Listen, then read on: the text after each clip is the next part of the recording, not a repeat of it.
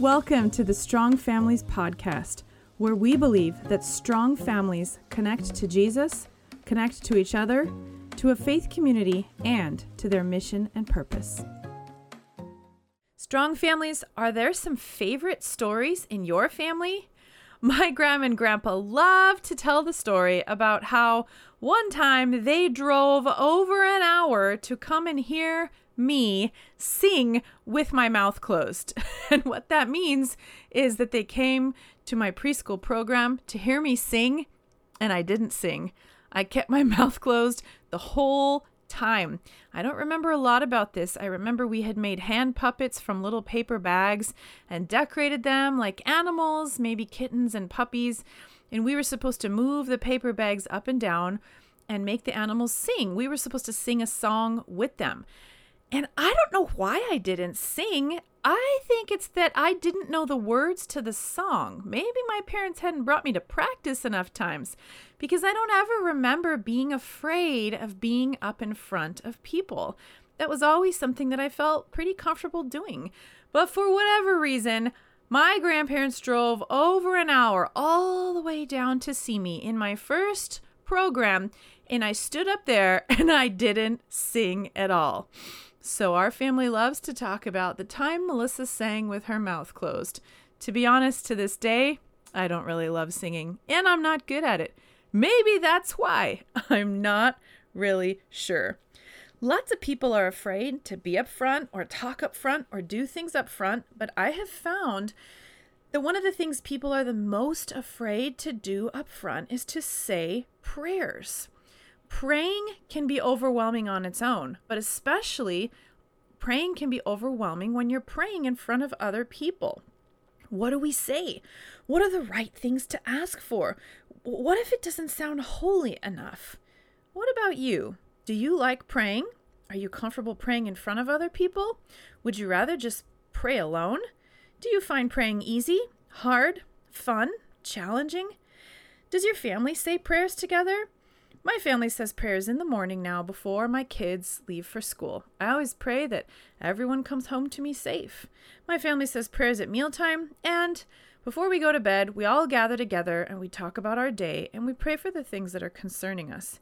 We also pray in the car. Before we leave on any big trip, we ask Jesus to leave angels behind to watch over our house and our pets.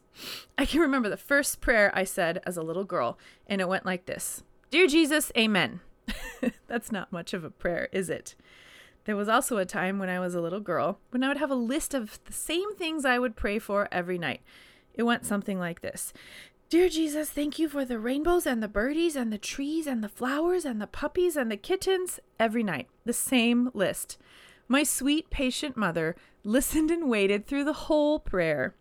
Now, I just sort of pray about whatever's on my mind, whatever's on my heart. Whatever is bothering me or concerning me, whatever I need help with, or whatever I want to say to God. You can stop this podcast and ask your family, what have our prayers been like? What do we usually pray for? What do we pray about the most? Is praying easy or hard? Did you know that the disciples had questions about how to pray too? They did. They came to Jesus and they said, please, will you teach us how to pray? So it's not exactly like they didn't know how to pray. This was actually normal for any group of disciples or followers who were following a certain rabbi or popular teacher at this time.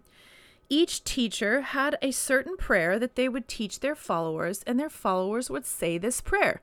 So when the disciples came and said, Jesus, teach us to pray, what they meant was, teach us how you want your people to pray. And so Jesus did. He taught them. He taught them a prayer that is maybe the most famous prayer in the whole Bible. You might have even learned it as a song, or you've heard people say it or memorize it. It's called the Lord's Prayer. We are going to read it together in this program. It starts in Matthew 6, verse 9. And Jesus answers his disciples, and he says, This then is how you should pray. Our Father, who are in heaven, hallowed be your name.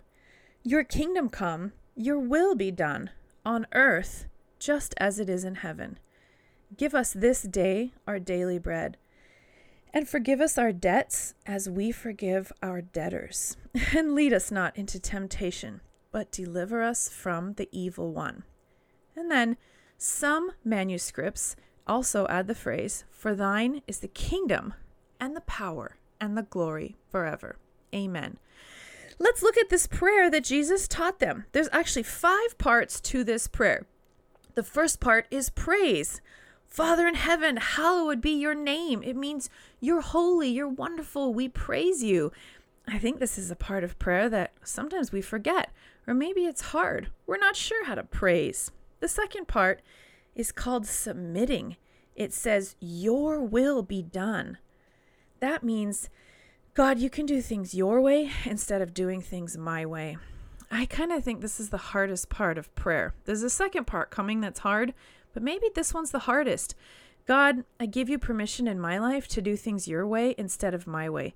That's hard for me because I want things to be done my way. But that is part of the prayer that Jesus taught. The third part, give us this day our daily bread. What that really means is meet my needs. I think this is the easiest part of the prayer. This is where we ask for the things that we need. Give us the things that will feed our hearts, our souls, our bodies.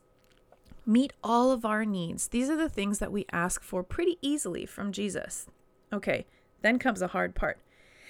It says, forgive our debts as we forgive our debtors. I don't think it's super hard to ask Jesus to forgive me, but I think it's sometimes hard to forgive other people. A debt is something you owe, and a debtor is someone that you owe something to, or they owe something to you, sorry.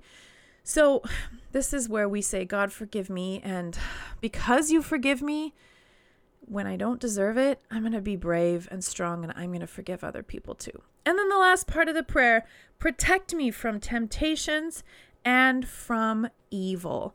This is another easy part. I always pray for God to protect my kids and protect my family. Protect me also from temptations. That's a good prayer to say too. So your assignment tonight, Strong Families, is to pray together with these 5 pieces. That's right. You need to cover every single one of these pieces. If there's not 5 people in your family, someone gets 2 or 3 jobs. If there's more than 5 people, one of you can share one of these jobs. So the 5 pieces are 1, someone has to praise. Number 2, someone has to submit, saying, your will, not mine. Number 3, someone has to ask for God to meet our needs. Number 4, someone has to ask for forgiveness and say that we forgive others. And number 5, someone asks for protection from temptations and from evil. Pray this prayer together tonight, and then I challenge you for 1 week, gather together as a family somewhere, somehow, and pray together. Maybe it's before school, maybe it's before bed, maybe it's at dinner time. It's whenever you want. Gather together as a family for 1 week. You can say this 5-part prayer, or you could say any prayer. You can take turns, or you can always have the same person pray. But the important part is to keep praying together as a family. Enjoy this exercise as we practice to pray the way that Jesus taught us to pray, because like the disciples, we are his followers too.